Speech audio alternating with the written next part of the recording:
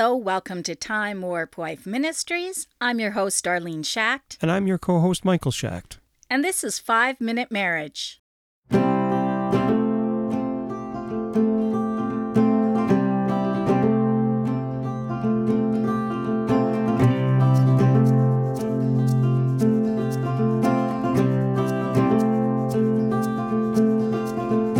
Today's Bible verse comes from Song of Solomon, chapter 3, verses 3 to 4. The watchmen that go about the city found me, to whom I said, Saw ye him whom my soul loveth? It was but a little that I passed from them, but I found him whom my soul loveth. I held him and would not let him go, until I had brought him into my mother's house, and into the chamber of her that conceived me. She took him home to her mother. Yeah. I love that. Song of Solomon has such beautiful, absolutely beautiful, poetic scripture. But I think, isn't that the first time that we've actually read from Song of Solomon? I don't know. On a marriage podcast? Obviously, it's we should be starting good. at chapter 1, verse 1 and working our way through. Yeah, I know. I just wanted to read a bit of the marriage prayer because I really, really like this one. You've given us so many reasons to give thanks for this marriage. The gift is immense. The blessings are countless. And so today we want to give thanks. Thank you for this friend who walks with me through better or worse. Thank you for this intimate lover who quiets my soul.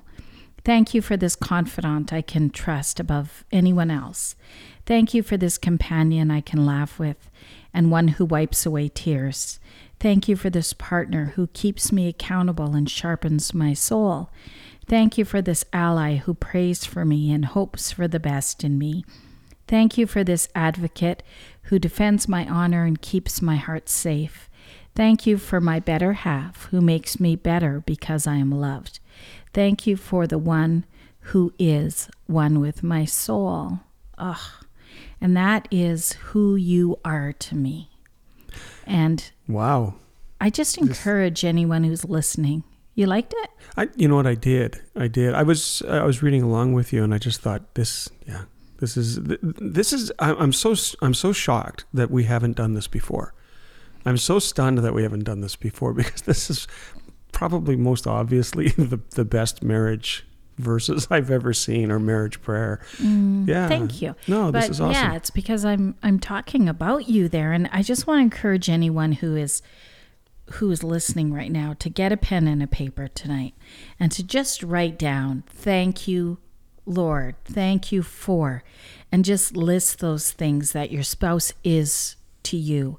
Your spouse is your friend, your intimate lover, your partner, your ally, your advocate, your better half. All of those things that he or she is to you. Thank God for that person. And then give the letter to them, because, you haven't read this until today.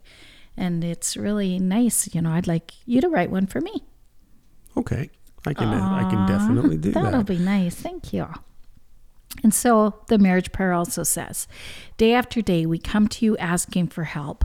And without hesitation, you listen, you help, you strengthen, you transform our marriage and draw us closer to you.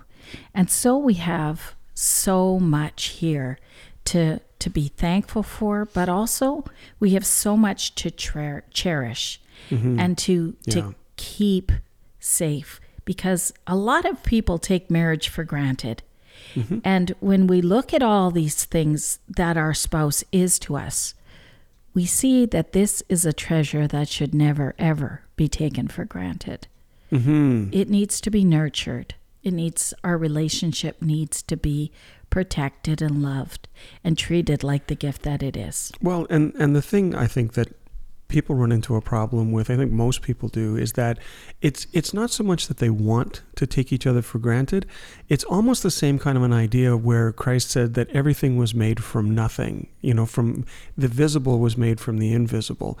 And I think in a relationship, there's those two layers as well. There's those things that you don't outwardly see that are going on, that if you don't see them, you kind of forget about them, or you don't pay as much attention to them that way. Does that make sense? It doesn't make sense. Okay. Okay. Let me do that again. Yeah. All right. So there's all kinds of things that we can be doing for one another.